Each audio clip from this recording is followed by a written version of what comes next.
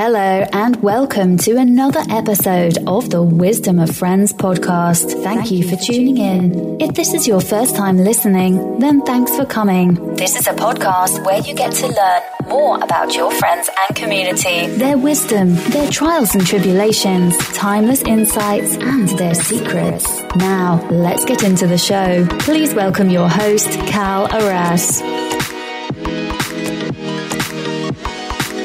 Hello, folks. Welcome to another episode of Wisdom of Friends. This is episode 10, season 1. And I'm really delighted to be welcoming Jim McLaughlin on this show. Now, Jim, over the past 20 years, has been on a journey to reinvent everything in his life. He had to. Nothing was working. All his strategies for making it in life were tapped out, or based on weak assumptions.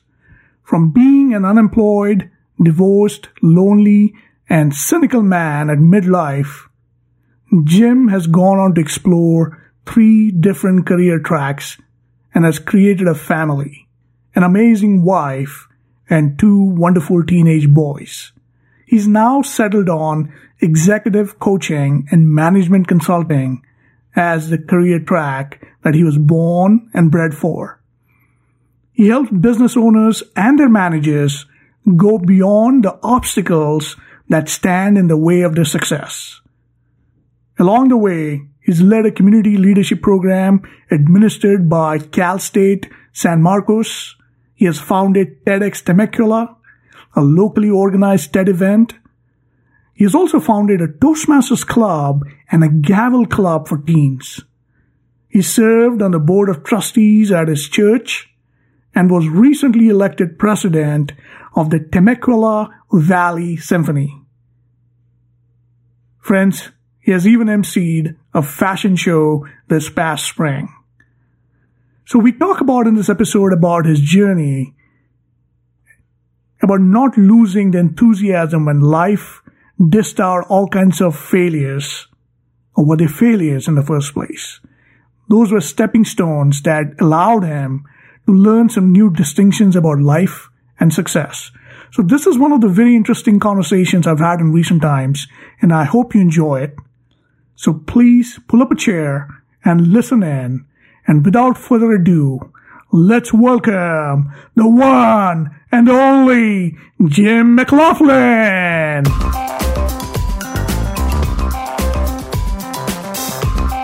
So good evening, Jim. Welcome to the Wisdom of Friends show. I'm really excited and delighted that you took some time to be on the show. And let me start off by saying my first impressions of you. I think it was almost 10 years ago when I attended a workshop on executive leadership that you and Margaret Bola had led in San Diego. And it was one of those amazing workshops that came at the right time for me in my career. And we covered a lot of distinctions as it relates to the 3 laws of performances. But I think that 1 or 2 things that really stuck with me was your listening of people. I mean, you were able to see the blind spots that most of us had in the room, and you were able to offer us some really concrete advice and tips that we could, actionable tips, let me add that we were able to go ahead and implement in our projects that we were working on, and that was really beneficial. And one of the distinctions that I remember still from that workshop was that performance of people really correlates to how situations occur to us. And it arises out of language, and I think the power of declaration and future-based language has got such a big impact and power over how the context is defined for us and how we can really create amazing results. So, and having applied those distinctions to my life, I've had some really tremendous success. So I want to thank you for that. And so again, welcome to the Wisdom of Friends show, Jim.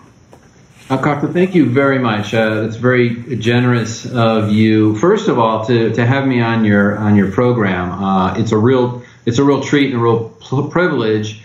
And it's great to interact with you in this forum. I believe it was about 10 years ago, and I very vividly remember my first couple of interactions with you. And yeah, from there, it really has been a journey into that aspect of, the three laws of performance. And our performance really is a function of how situations are occurring for us right now in the moment. It's something that I get to work with people on every day, and it's, it really does provide an access to something that isn't readily available as we're going through our lives on a regular, sort of sometimes routine basis. And I also want to thank you for the acknowledgement of the power of listening, and listening for what's going on. How are those situations occurring? What are those blind spots? Because it really is, my background is as a scientist, and so I'm always exploring, I'm always mining for the gold, and also looking for, well, where's that, that ore, where's the rock that's in the way of the ore? And it really is a joy and a privilege. And, we spoke earlier, you mentioned passion, and I think that's really where my passion lies, in uncovering and discarding the rubble, if you will, to expose the gold and the joy within us all. That's so great, Jim. So thank you for sharing that, and I appreciate it. So one of the ways we start off our show is asking our guest as to what is their favorite quote or philosophy that they live by, and how have you applied it to your life. So would you like to share a little bit about that? Yeah, I think my favorite quote, it comes up over and over again. It's from Sir Winston Churchill, and he said, success is going from one failure to another with no loss of enthusiasm. And I'm not the only one that has had his share of failures, but there's just something really inspiring about, without losing any enthusiasm, let's just keep on going. And so, it just inspires me all the time when I think about that. And just every time I bring it up, it just makes me smile, and brings forth just what life is and what life has to offer. And no matter where you go or what you do or how it turns out, just success is going from failure to failure with no loss of enthusiasm. I like that. And for me, the distinction that really resonates with me as far as failure is concerned is that it's not a failure, it's feedback. And secondly, it's not failure until you actually quit and give up. So there's always an opportunity to learn from it and make a difference. So that's so great what you share about that. It's one of my favorite quotes as well. So what I'm curious about, Jim, is your journey up until this point. I know you are an executive management coach, and you've been doing management consulting as your career track for the last many, many years now. And what I'm curious about is, did you always know that this was your calling, or this was your passion and purpose? And how did that begin, and what was the journey like for you up until this point? Oh, great question. Speaking of failures, now let's see. When I was a kid, when I was very young, this isn't going to be a long story. That's a scary way to start a story. But I always wanted to be a doctor when I grew up. I think it was driven by, and to this day, a strength of mine is my curiosity. And from a young child, I always wanted to know how things worked. What's beneath the surface, what's going on. From my toys, taking them apart when they were broken to figure out what was wrong with them and trying to fix them and make them work better. That's just always been something it's just sort of the way my mind works, you might say. And being a doctor, it would fit within that pretty well. How the human body works, and I had a lot of respect for people in the medical profession, my doctor, and wow, what a cool profession. And then I got to college and took organic chemistry. And then I realized, wow, this is a journey that maybe I'm not really prepared for at this point in my life. I learned that it was very difficult, and that I was going to have to apply myself in a way that I didn't know how. So from there, I got into another field in the sciences just because as I mentioned, I was curious. So I ended up getting into geology, which is really the study of the earth, and if you understand it, or if you'll go with me on this, it's a study of what's beneath the surface, and I think you can kind of see where I'm going with this.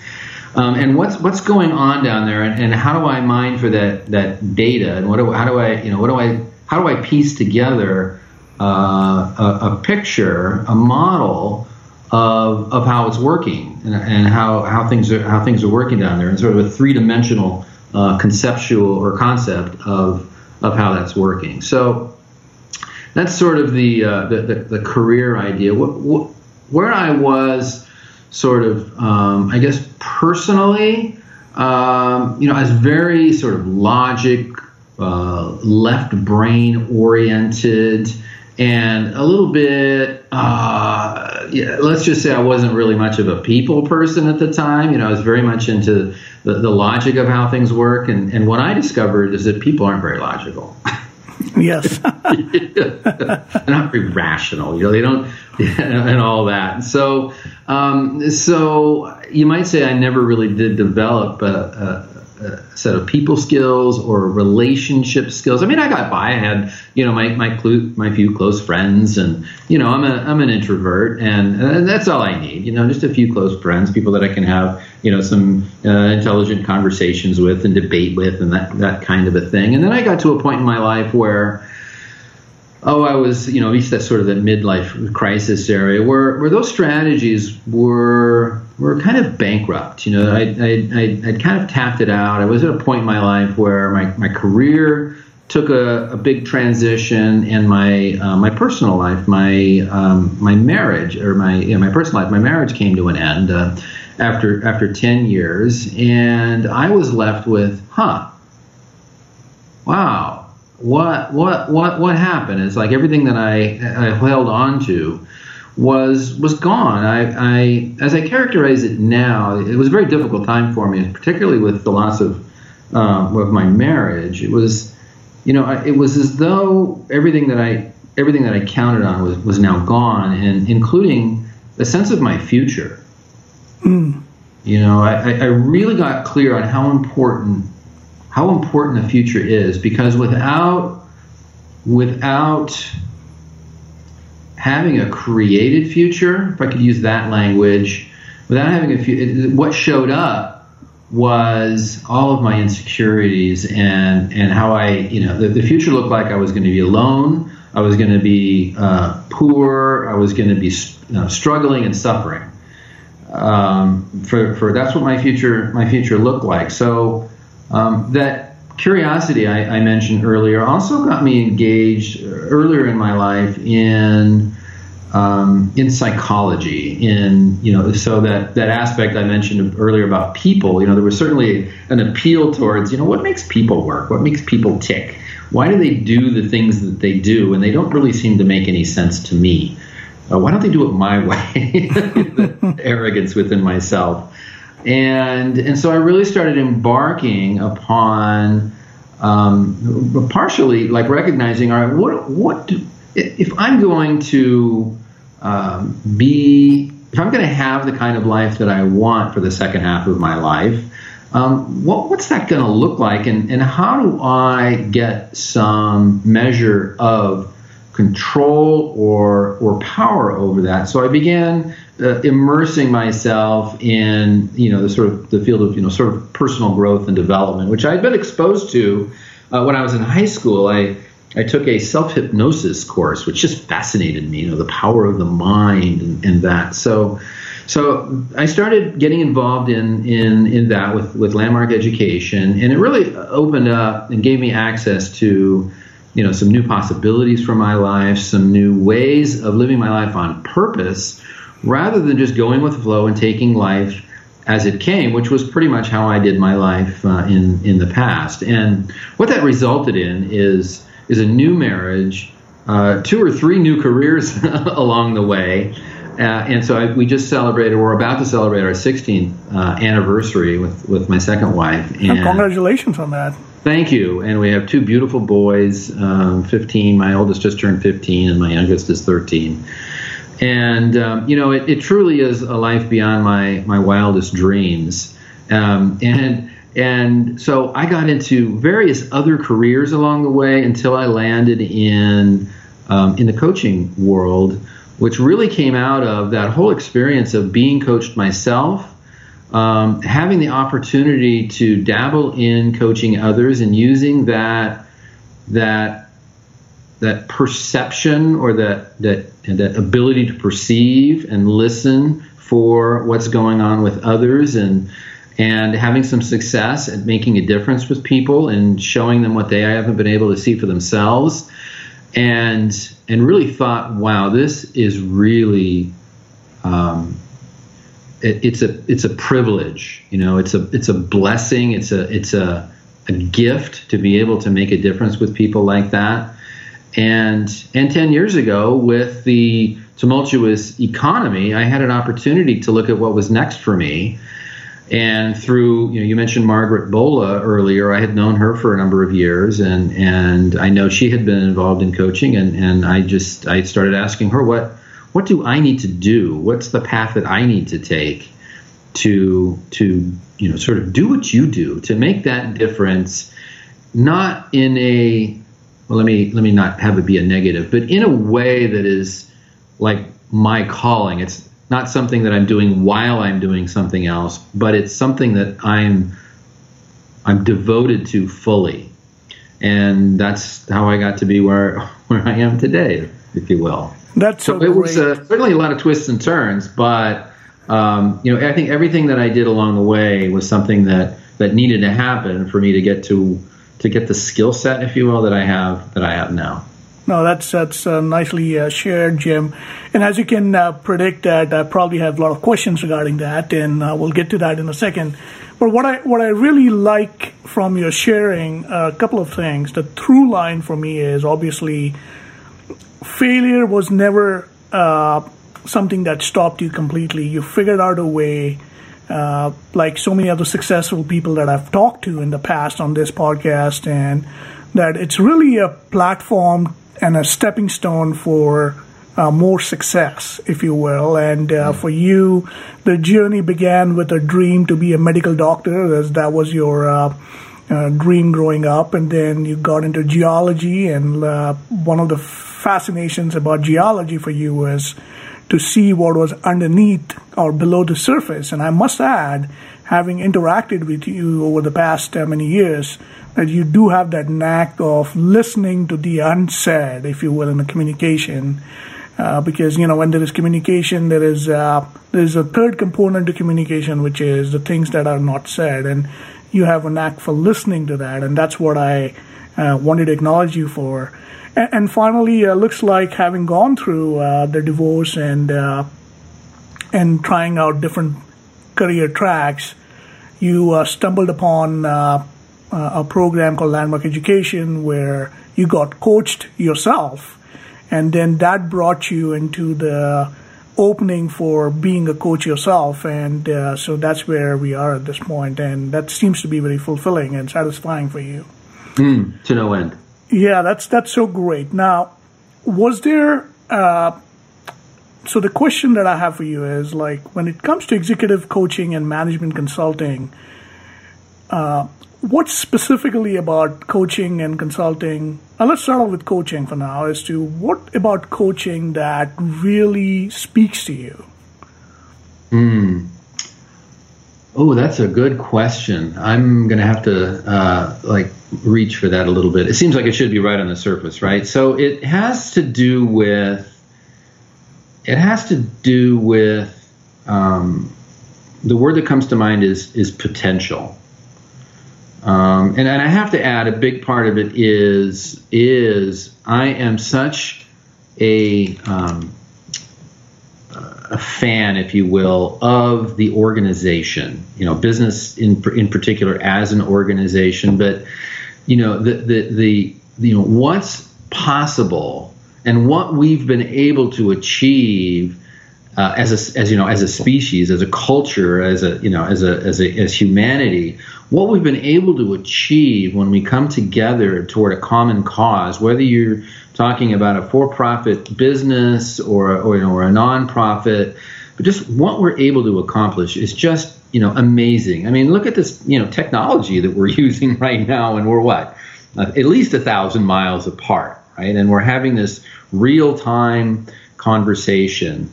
It's just staggering to me what the possibilities are endless. So there's just what there is available through the power of people coming together around a common cause. And what I look at with coaching and with management consulting, which is really just another application of coaching, is a business and life itself, you may have heard this before, is really a network of conversations. Nothing happens without conversation, without your customers calling you and asking you for another order, right? Or engaging you to fulfill on a first order. There's conversation and conversations within the organization itself to deliver on a promise that you've made to a customer, a client. And the quality or the health or the nature of those conversation dictates the quality of the kind of results that you can produce. So, it's kind of like going back to the medicine thing. I'm looking for where is the dysfunction, where is the dis-ease in the organization that if it were resolved would increase throughput, would increase joy and happiness and productivity and all of those things that we all really, really want and really strive for and work hard for, but sometimes we don't know what's in the way. I heard a great comment a couple of years ago. We've all heard that phrase, you can't see the forest for the trees. Well, sometimes we've got our nose on the bark. We're not even aware it's a tree. We're so focused on what's right in front of us that sometimes we don't see where we are or where we're going. And that's what, that's one aspect of what coaching provides, is that, that third party's perspective, that ability to ask questions that haven't yet been asked or yet been asked in a way that opens up something in the way of a new possibility or simply a new way of approaching a problem or a situation. No, that's so great. And I think one of the things you mentioned earlier was the fact that most often people are in the process of going for their default future, and they're so unaware of that there can be another created future.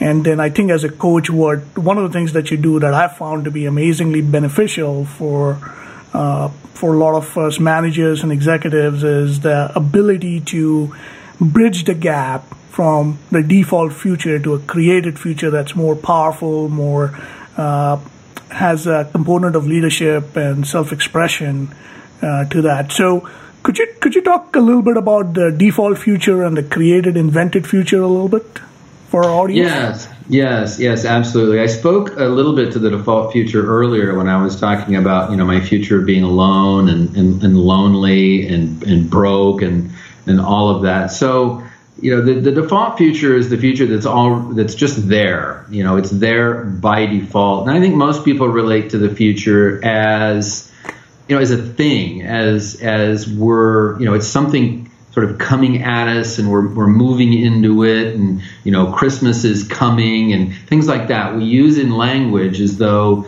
we're on sort of this, we're on this moving timeline, and we plan for it and we guard against certain things happening.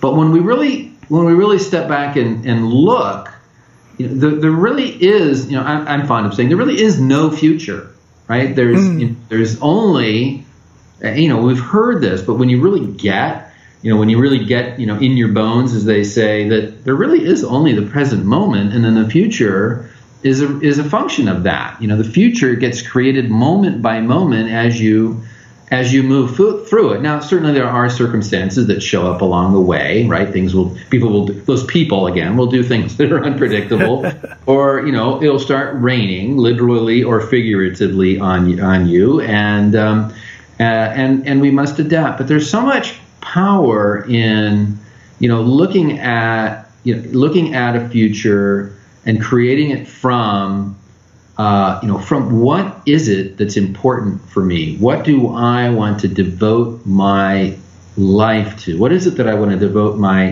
this coming year to, or the rest of, the second half of 2017 to? What is the future that would, if that were to happen, it would be the greatest thing ever. And then converting that into a plan and taking action to make that happen. Because, we've heard that phrase of, the self-fulfilling prophecy, you believe it's going to happen and it actually happens. Well, that's no surprise that the future that we see, you mentioned how situations occur for us, or our results are correlated to how situations occur for us, where the future is a situation, and how the future occurs for us dictates or is correlated with, meaning the actions that you take are always consistent with the future that you have in mind. So you can have the default future, which for me was a sense of loneliness and despair in that particular instance,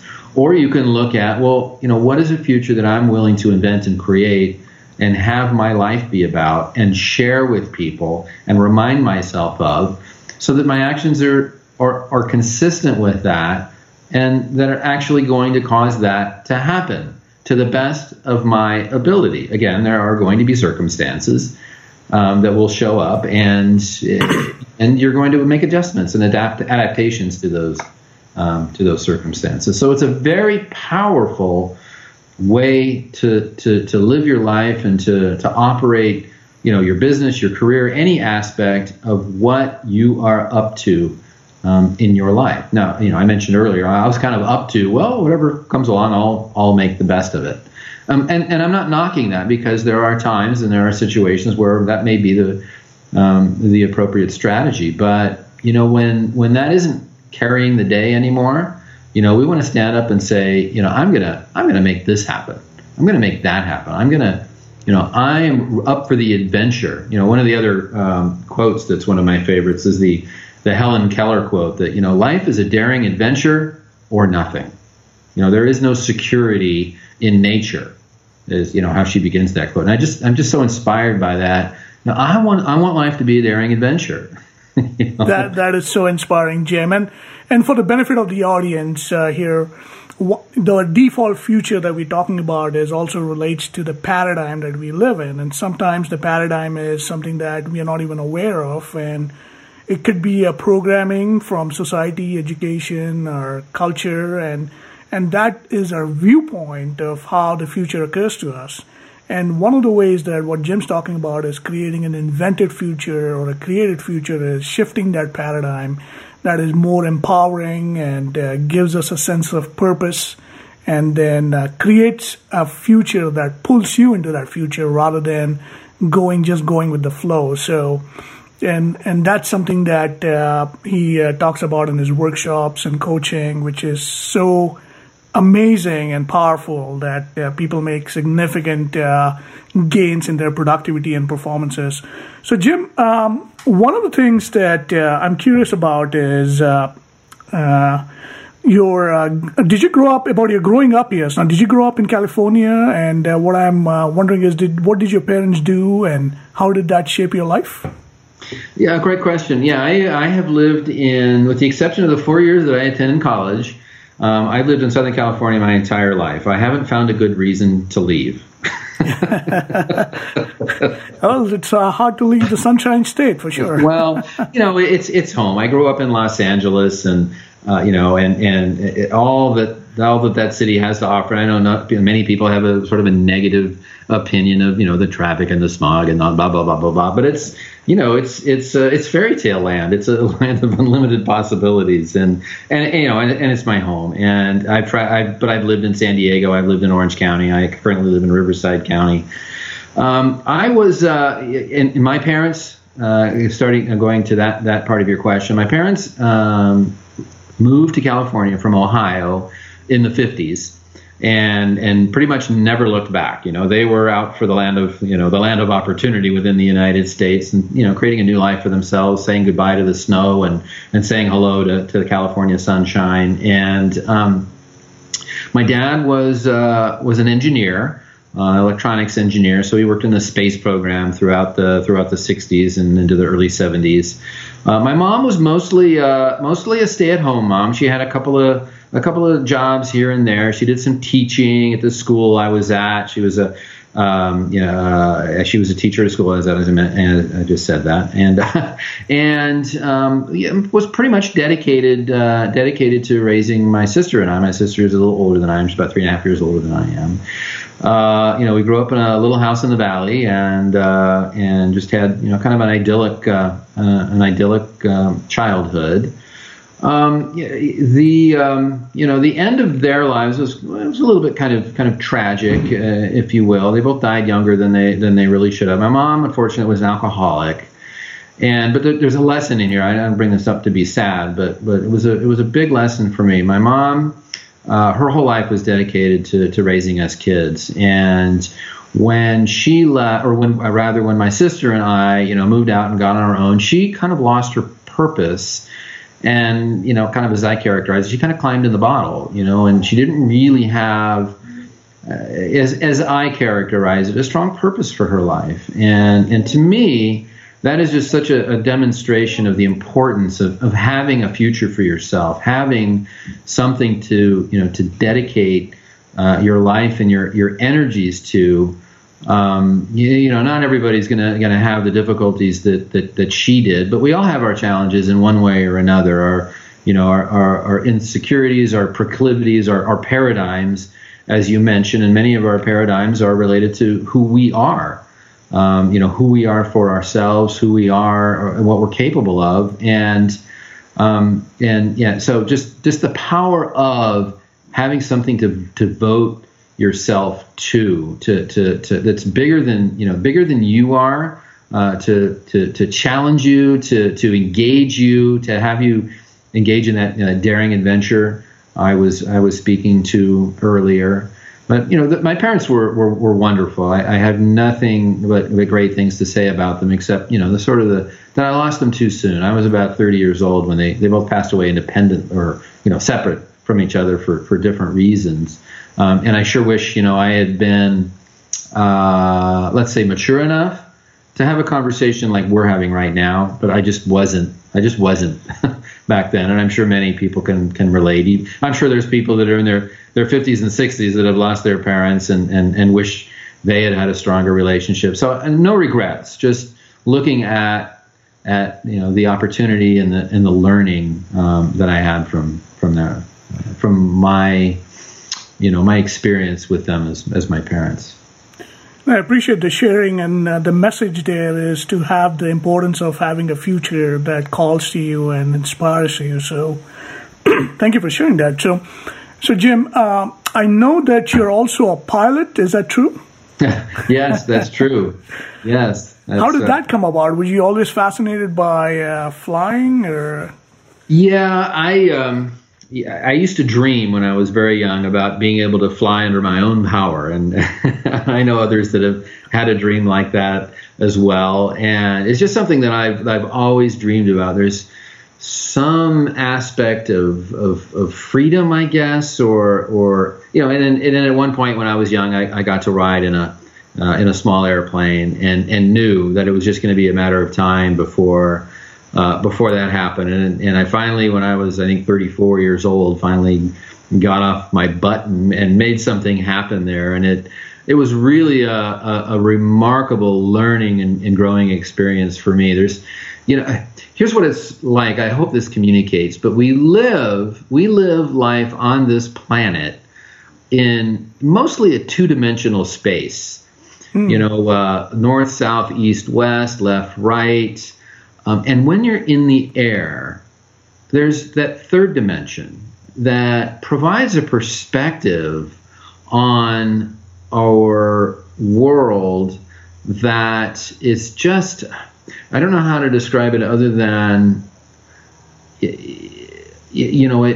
it brings everything together, I guess. And, it's nothing like, if you've ever heard what astronauts have said about how humble they are about looking back at the planet, and it's a life-changing experience. I won't equate it to that, but there's some sense of, wow, look at what this other dimension provides.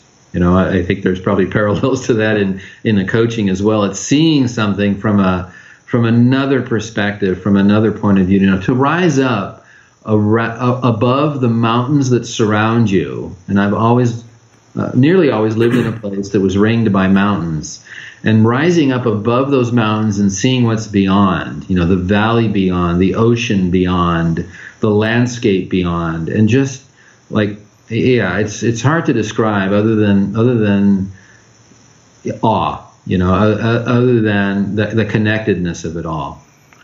That is so beautiful, and I totally understand what you're referring to is the angle of vision changes, and with that you can see possibilities that previously could have been hidden from your point of view, and that's so great. I must also add, for the benefit of the audience, that Jim has led a community leadership program administered by CSU in San Marcos. He started a TEDx in Temecula, a locally organized TED event, and also started a Toastmasters club, and was recently elected president of the Temecula Valley Symphony. And what fascinates me, Jim, is I'm going to ask you this. You recently even emceed a fashion show. Tell us about that. Yeah, those last two things, the symphony and the fashion show, those were not... when you look out at, your sort of your default future, that was not anywhere near, neither one of those were anywhere near my default future. And neither was the TEDx event or the leadership program for Cal State San Marcos. They really showed up out of, let's see, I really guess I can't put them all in the same thing. So I'll address your question about the fashion show. That really occurred out of really a relationship, a partnership that I had created with another business leader in the community. We are in partnership in a couple of different ways. One is with TEDxTemecula. One is in a nonprofit that she operates, out of which the fashion show became was manifested, was realized. And what she's working on doing is creating a fashion industry in our own community. Now, my paradigm, if you will, is, well, that's weird, or that's ridiculous. I'm like, as a scientist, I'm like the furthest thing from fashion that you could imagine. I'd be happy wearing a uniform every day, so I didn't have to think about what I was going to wear. And if you looked in my closet, you'd say, well, you are wearing a uniform because everything you have is pretty much the same. And there I was, a little bit prior to the actual fashion show itself, and I got a real education on what modeling is and what fashion is, and it kind of blew my mind in a way to look at these models and how they blend with what they're wearing as like a work of art. And I had not seen that before. I had not even been interested in seeing that before, but there it was, that grabbed hold of me, and I just got an appreciation for something I didn't know was appreciatable, if that's the word. And then the next thing I know, it's like, well, we need some help. Can you MC this event? And I thought, well, that's a daring adventure. to put myself on a stage, and I guess my idol or model for a great MC is Billy Crystal when he used to do the Oscars. And how he would ad lib and play off of what was happening, and that was, my kind of like, wouldn't that be great to really entertain the audience from something that I know nothing about. I wonder how this is going to go. My curiosity kicked in, right? Yes, that's great. Okay, let's do this. So I take it everything went well? Well, some people came up to me afterwards and said, "You did a great job." And I said, "Okay, thank you. I'll take that." And I didn't question. No, that's so commendable on your part to take on that as one of the projects. And I've been fortunate enough to kind of make forays into certain arts and culture over the last few years, specifically like dancing and organizing fundraising events for nonprofits related to culture and music. And I do have an opportunity coming up here that I was invited to MC for fusion dance and Asian fusion dance and Mediterranean fusion dance in Seattle, which is going to have some of the world's best artists and musicians performing. And that's going to be really a great opportunity. I'm looking forward to it. So. Oh, that's fantastic. Good for you. Congratulations on that. Thank you. That's an area that I still don't think I would go. It's dancing. But life is a daring adventure. I think, yes, I'm going to keep reciting that until I'm done with my show. Well, that's great. That's so great. One question I do have for you before we jump into the next segment is, having gone through the ebb and flow of life, what's your definition of success? And how would you define greatness? My definition of success. Yeah, that's a good one. That's a good one. I'm going to have to like dig in for that. My first response is, well, I'll let you know when I get there, right? But I think, really, given what my life has been like, what my life has been about for the last 15, 20 years since I really, turned the corner on that and started creating, the life that I want. It really is, I guess, when I look at the successes that I've had and the success that I look forward to, it's really, I don't know how to say it without making it sound too trite, but it's really having made a contribution, having made a difference. There's, and it's not from a place of ego, but a place that you go, the place that you say, my contribution made a difference there. Because I was part of that, because I, whether you were part of it, whether you began it, whether you offered, some advice, whatever that looks like, that you can then see yourself as part of that success. That's the fulfilling part. I mean, there's the numerical value of success, right? The money you put in the bank, but people pay you to provide the value that you provide to them. But to me, it's really, it goes beyond that, because, money comes and goes, but the successes that I remember are the experiences of having made a contribution, having made a difference for someone, typically for someone or many. No, I like that, and it's totally agree with you as far as it's really about making a difference. And I like that quote about, making the universe better than you found it. I believe it goes something like that. But it's really about leaving the place better than you found it, essentially. And I think that's totally agree with that. So moving on to our next section, Jim, these are some of the questions that we have received from our audiences, and I would like to ask you a few of them here. So the first question is, what stops people, in your view, from achieving their fullest potential? Oh, that's easy. Fear. But it's not that simple, right? So it's fear of. I work with a lot of people who say, oh, fear of failure. Oh, fear of rejection. But those aren't really it. So this is where the digging beneath the surface comes in, right? So it's, and for myself, years ago, I would say, well, I'm not really afraid of anything. Like, fear isn't part of my life, but I didn't allow myself to experience fear. And what I mean by that is, well,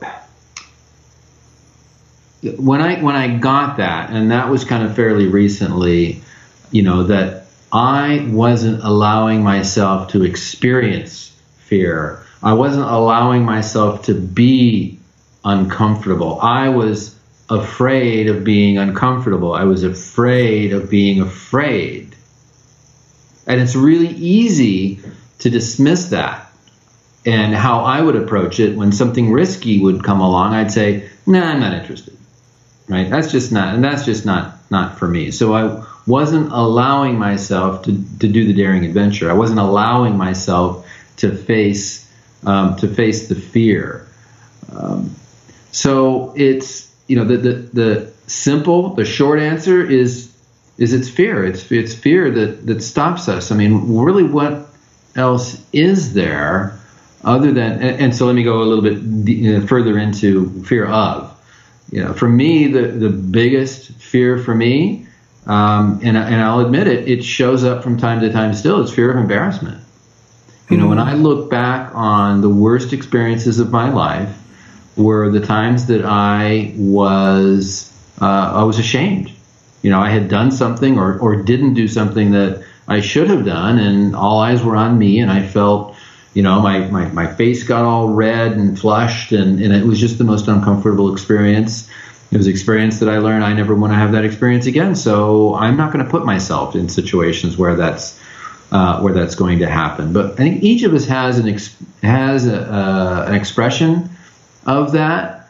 It's, I don't want to be uncomfortable, and it comes down to, I think, I don't want to be uncomfortable. And when we really get, well, what would I rather have, comfort or results? What would I really have, comfort or the woman of my dreams? I love to use the analogy of, there's probably nothing riskier to a man's identity, and I know this may sound sexist, but or if a woman who's asking for that big question, will you marry me or will you be my my life partner? The risk there is huge. What if she says no? Right? That whole future that I had in mind for myself is kaput. It's gone.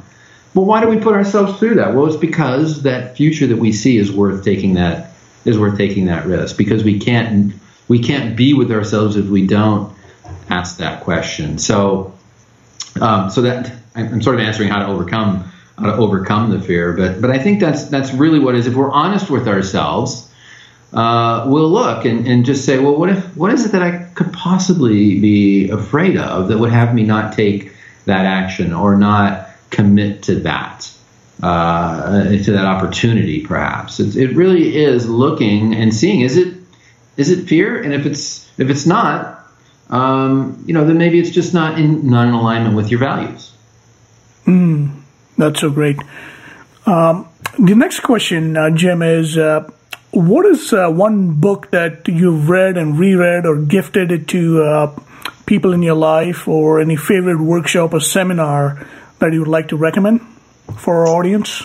Sure. Well, you mentioned the 3 Laws of Performance. That's a book that I use in my coaching as sort of supplemental reading. It parallels much of the work that I do. And I also mentioned the Landmark Forum earlier. That really created a huge shift for me in my life. A book that I read recently that has had a profound impact on me very recently. I started reading it in May. Listening is the new reading, right? So it's an audio book, an Audible. And it's an older book. It's called Zen and the Art of Motorcycle Maintenance. Oh, Robert Pirsig. I love that book. Yeah. Did you read it? Okay. Yeah. I had heard the title. I think it was written in 1974. I had heard the title and I thought, why would I want to know anything about motorcycle maintenance? I don't own a motorcycle, but I read it and oh my gosh, did it have have a profound impact on me. And I reread it. As soon as I finished it, I had to start it over again. And I just finished recently the second pass through it. And I am so looking for somebody to have a dialogue with about what they discovered from that book. And so just briefly, I don't even know how to talk about the book with this because there's so many different elements too. But one of the applications of it for me was on my camping trip I went on a couple of weeks ago, or a weekend before last, with a bunch of my college buddies, and I got to see in a couple of the individuals that were there. There were 8 of us, all guys that we went to college together, like 35 years ago, and we go camping every year together at this same spot, and we kind of all turn into 20-year-olds again. It's rather fun, and but I wouldn't share any of it with you because it's not. I would say it's not appropriate, but it's silly, right? It's stuff guys do, right? Yeah. Anyway, so I got to relate to, or perhaps understand, a couple of people in a way that I hadn't really understood them before from having read that book, without going into the classical understanding and the romantic understanding. I'm a very classical understanding kind of guy, and I was able to understand the more romantic version of humanity in a new way that was very profound. So for the audience, we'll include that title of the book in our show notes. So the next question, Jim, for you is, if people are looking at improving their productivity and performances, what small step or actions they can start taking immediately that can give them make a big difference for their time or effort? Great question. One of the fundamental foundational elements that I find that people don't do to the degree that I thought they would be when I started, it's as simple as using a planner. And using it in a way that supports what you're up to. I mean, there's putting appointments in there, but really anything that you commit to doing, that you make a promise about, ought to be in your calendar. And this is sort of the mindset around that.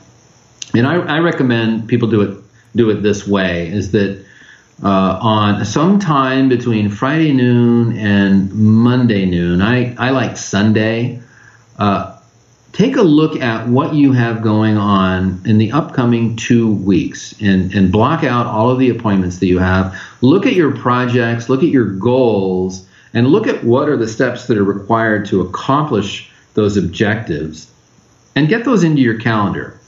I say that when you're doing this, when you're doing the planning process, you're in your right mind, right? You're not in the heat of battle. When you're engaged in your week, you're kind of in the heat of battle, and you're getting unexpected things happening, and people are upset, or you're upset, and all kinds of stuff is happening. Like the battlefield. I don't want to make it sound negative, but it's and so that's not a really good place oftentimes to be making your decisions about what to do next. Yeah, I agree. Yes, because you're going to be swayed by how you feel, rather than by what you've given your word to, by what you're committed to. So using a calendar, and if you're currently doing that, taking it to the next level, like having virtually everything scheduled out, so that you don't have to make any decisions in the heat of battle about what to do next. Now, include buffer time. Include your downtime, your family time, your meditation time, your exercise time, all of that. And I know people will say, "Well, I don't want to be ruled by my calendar." Well, if you're not going to be ruled by your word, then you're going to be ruled by what you feel like doing. And again, I realize this may sound like heavy-handed, but try it out. Really get that. If you want, like, what you're committed to having happen, especially if you're up to playing a big game or having a daring adventure, it's going to take something. It's going to take, that extra little bit, and that extra little bit really might just be thinking things through, planning your upcoming 2 weeks out. And what that does, what the planning process does as well, is it sets a framework down in your mind. I think of it as like laying tracks for a railroad, right? It lays down the tracks of what your future is going to look like. You've already envisioned how that future is going to go. And so the likelihood of it actually going that way, going back to creating your future and self-fulfilling prophecy, the likelihood of having it go the way you say it's going to go is creating that either that visualization or that representation in your mind of, all right, this is what this is what I have planned. This is what my next couple of weeks or whatever horizon you use is going to look like. So it's a simple thing, and I think its power is underestimated. So that's what I would advise people to do to increase their productivity right now. It's a simple thing, and it has profound effects. I couldn't agree more, and I strongly I have noticed it in my own life that having integrity with my calendar and ensuring that I honor what's on my calendar, and if I'm not able to do it, then renegotiating my appointments so to make sure that I commit to them. And I think that's made such a great performance impact as far as having productivity and achieving all my results and things of that nature. So yeah, thanks for the reminder and thanks for sharing. Thanks for sharing that with me. Yeah, one other question is, this is a hypothetical question, Jim, and if we had a time machine and if you could go back in time and talk to your younger self, maybe a 25-year-old Jim, what advice would you give him? Oh my gosh. Well, I don't know. It probably wouldn't have made any difference because I wouldn't have listened. Gosh. What would I have told my 25-year-old self?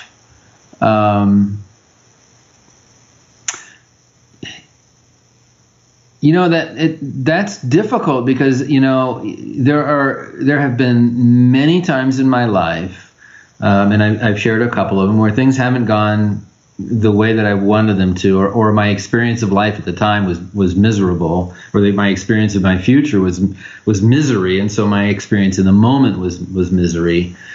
There's nothing that happened that I'm not, in a way, grateful for it happening. And not that I would recommend people be miserable, but it's difficult to go back and say, like, avoid this or avoid that or do this or do that. I mean, it would be more of a message of just, enjoy the ride, enjoy it. You have no idea how it's going to play out. And there's just, it's kind of going back to that quote, don't lose your enthusiasm, when what you might characterize as a failure. And I loved what you said about that earlier. I'm very much a fan of, or an advocate of, there are no failures, there are no mistakes. There's just outcomes. Yes. There's either the outcome that you wanted, or it's not the outcome that you wanted, and then we have all the baggage that we attach to it about failure or mistakes or all that kind of stuff. But it would really be do what you can, find those and grab onto the sources of enthusiasm from just constant or continual gratitude for everything that you have, because that's just it. A message of gratitude, of hope, of grabbing onto enthusiasm, because I don't have any thing to say like, don't make this mistake or don't do any of that, because everything has resulted in something profoundly wonderful on the other side of it. Yes, that's so inspiring, and thank you for sharing. And it also comes down to, like, looking at it another way is, for me particularly, that's made a difference has been that life is a journey and not a destination. So enjoy the ride, and gain as many experiences, skills, and build relationships along the way. So that's really awesome. Yeah. Yeah, absolutely. And having spent much of my life doing that risk avoidance thing, sometimes it's like, well, I got some catching up to do because I didn't expose myself to much of that daring adventure in the past. And you're definitely taking steps in that direction for sure. emceeing a fashion show and the symphony, and that's great. So, Jim, moving on to our next section, it's called the rapid fire round question. Oh, and cool. here I'm going to ask you a set of questions, and it's the first response that comes to mind. But if you certainly, if you feel you want to elaborate on it, feel free to do so. But again, it's a rapid fire round. So, okay. Jim, are you ready? I'm ready. All right. So the first question, Jim, for you is, whose brain would you like to pick? Oh my gosh, whose brain would I like to pick? I would have to say Donald Trump. I want to know what's going on in there. Now, I don't mean this politically. I just, I'm a kind of guy that tries to stay away from the news because I don't know what to believe. But he's certainly got something different going on in there, and I'd love to pick that brain and understand it a little bit more. So the second question for you is, if you could be successful in another profession, which would you choose? I used to have a hard time answering that question, and it struck me, and it's being a movie director.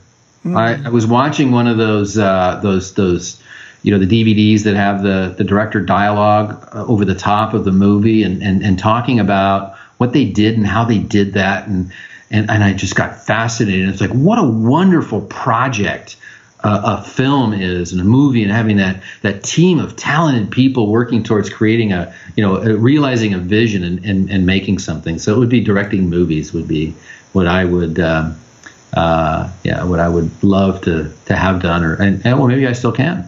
That's so great. I like that. And if God exists, can she be trusted? Absolutely. And the follow-up to that is, if you could ask God one question, what would that be? I do this every day, practically. So trusted, yes. My relationship with God is kind of like, do you remember the old TV commercials? I think it was a margarine commercial. It's not nice to fool Mother Nature. I don't know if you remember, that was a while back, but sort of Mother Nature is, and being a scientist, it's kind of like, the rules of nature are to be trusted. The life works, and everything has a rhythm to it, and you may fight that rhythm sometimes, but it's to be trusted. And when you go against your nature, when you go against it, that's when things get sketchy. And the question that I laughed about, that I ask all the time, and if I could ask God, it would be, what do I do now?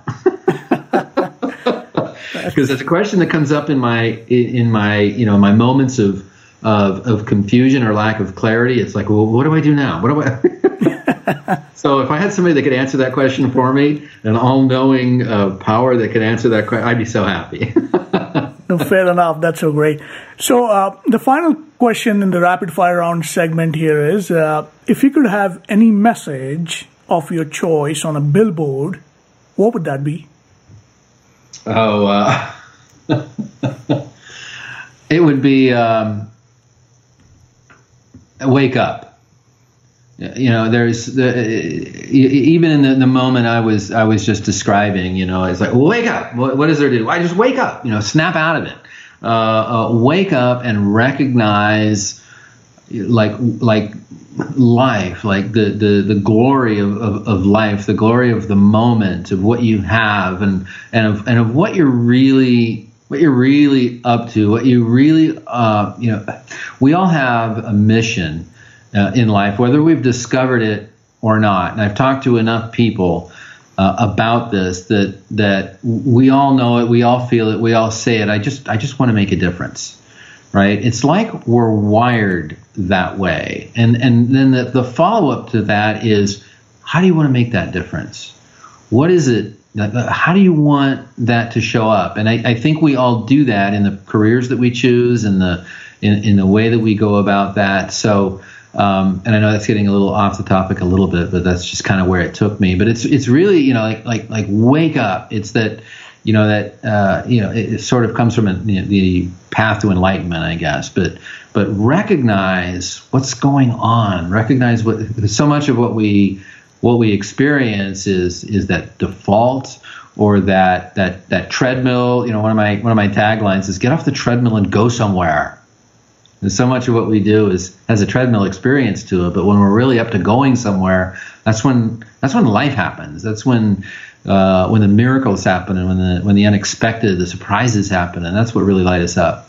That's so beautifully stated, and it kind of reminds me of that story from Siddhartha, or the Buddha, that after he was enlightened and he was traveling through some villages, and he had this glow and radiance on his face. So people would stop him and ask him, like, "Are you a saint?" And he would say, "No." And "Are you an angel?" He would say, "No." "Are you God?" And he would say, "No." Then, you know, "Who are you?" And he would say, "I'm awake." Mm-hmm. Yeah. And that's so great that you mentioned that. So the final section here is the wrap-up section, and I would like to start off this section by asking you, Jim, is what is your current personal passion project, and what are you looking forward to over the next 6 months to a year? Okay. Well, the first thing that comes to mind is, you mentioned it a couple times, is this project with the Temecula Valley Symphony. Now, I know you're thinking, well, it's not really very much of a personal project. Well, it kind of is, because it's, well, in a sense, it's, you know, it's volunteer work for me. It started out as a consulting with them, but it's such an unknown, and why I'm excited about it is because the potential, going back to using that word again, the possibilities. This is an organization that's been around for a long time, for something like 23 years, and in our neck of the woods, that is a long time, and it's underappreciated, and what I mean by that is very few people know that it exists. And part of it is, well, who goes to, you know, classical music concerts anymore? But there's this whole possibility of, you know, re-energizing, reintroducing a type of live musical performance, you know, that includes upwards of 70 people playing together to create something that is just, you know, brings tears to your eyes, that creates an experience that we just don't see that much, you know, especially when, you know, in our well, you know, your YouTube video can't be longer than 3 minutes, or, you know, your soundbite has to be 30 seconds, and just the kind of lifestyle that we have now to bring something like that to the, you know, to the forefront, to make it into, you know, to take it to the next level, to use a shorthand way of saying that. So that's a big part of it for me. To go even more personal, you know, so much of it really revolves around my family and my two teenage sons. My oldest is currently working on his Eagle Scout project, and, you know, he's going to be an Eagle Scout here in the next few months, and I do very little to support that, other than, you know, give him what he needs. I'm very proud of what he's been able to accomplish on that. My younger son has really gotten into lacrosse. We're going to a tournament this weekend, he and I, while his mother and my other son are going off to a scouting adventure together. So much of my personal life was really devoted to having my sons be, you know, the best that they can be, if you will, to have them be people who contribute to their communities, to the world, and, you know, on from there. That's so great. So, Jim, the next question I have for you is, what are 3 things that you're grateful for in life today? Oh, well, I got to dovetail right into that. You know, my wife, my kids, and certainly my health. You know, I had heard recently, you know, people who have their health want many things. People that don't have their health want one thing. That's so great, so profound. I like that. Is there anything that I have not asked you, Jim, that you would like to share with our audience? Oh my gosh! It seems like we've gone all over the place. This has been so wonderful. Things have been uncovered in our conversations that I didn't even know were there. Nothing comes to mind. This has been a great journey. Thank you so much for saying that. And how can people reach you, Jim? Okay, so my website is jamesrmclaughlin.com. James R. McLaughlin is my author name. I haven't yet written a book, but that's my author name. I go by Jim. But from years and years of signing my name as a professional geologist, James R. was just always there. But so it's jamesrmclaughlin.com. What that does is it takes you to my profile page on the company that I work for, that I'm actually a partner in now, is morrisonmcnab.com is the other part of that. But if you can remember jamesrmclaughlin.com, that'll get you right to me. And on that page is my phone number, my email address as well. And they can also connect with you on social media. I know that you have a very fantastic Facebook group called Courage and Confidence and Results, I believe, on Facebook. Yeah, actually, that's a Facebook group that's only that I have for people that have been clients of mine. So you have access to that, and because as you know, when you've worked with somebody or you work in a field of study, there are conversations you can have with them that you can't have with people that haven't been exposed to that. Right. Like a doctor, you can have a conversation with other doctors that you can't have with the general public because there's a nomenclature. Right. There's a conversational domain. But I do have a Facebook page for that is also linkable from my website. So my LinkedIn profile is available there. My Facebook page and profile are linkable from that same jamesrmclaughlin.com. And I'd love to interact with anybody who is curious from this conversation to develop any of those other areas more fully. That's so great. And for the audience's benefit, we'll include all his links on our show notes so that we can get in touch with Jim.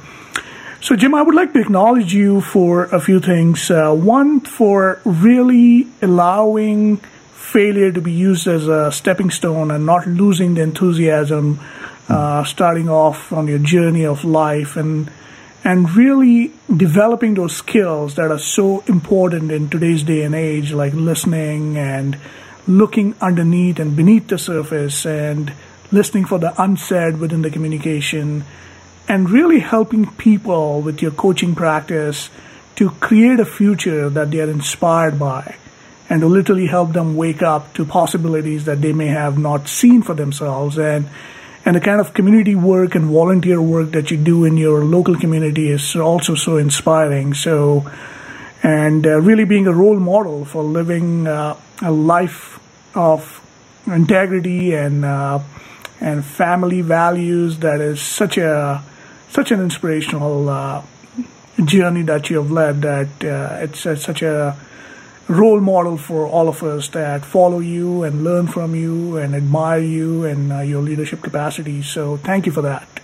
Akash, well, thank you. I'm humbled hearing those words from you, and I can own it as well. So thank you very much. And the final question, and this is how we wrap our interview, and this is the question is, Jim, why do you think people should listen to the wisdom of friends? Oh, wow. So I've seen and listened to some of the podcasts that you have put up, and in looking at this conversation, as I was mentioning, it's gone all over the place. What comes up for me is it's kind of like a box of chocolates. You never know what you're going to get, and it's all good. Right. This isn't what you've created here, and what you've provided an opportunity for, at least for me, is to have something new show up and something wonderful show up. I hope your audience feels that way or has had that experience at least once or twice in our conversation, and if not, check out some of the other podcasts, because you certainly will. So. I know that sounds kind of silly and Forrest Gumpish, but that's how it is. That's how it occurs for me. Well, thank you for saying that, and I truly appreciate your time and candid answers. This was a fascinating conversation, as I expected it to be, and perhaps we might have you back for round 2. What do you think? Oh, I would love that. Oh, wow. I didn't know there was a round 2 a possibility. So count me in. Yes, definitely. And so I appreciate your time and enjoyed our conversation. And for those of us listening, with that, we'll wrap it up. And if you like what you heard, please share. Don't be shy. Thank you. Thanks for listening to the Wisdom of Friends show with Cal Arras. If you like what you just heard, we hope you'll pass along our web address, theglobalcontribution.com. To your friends and colleagues, be sure to check out our archive section on our website for previous episodes. This has been a 7 Symphonies production. Join us next time for another edition of the Wisdom of Friends.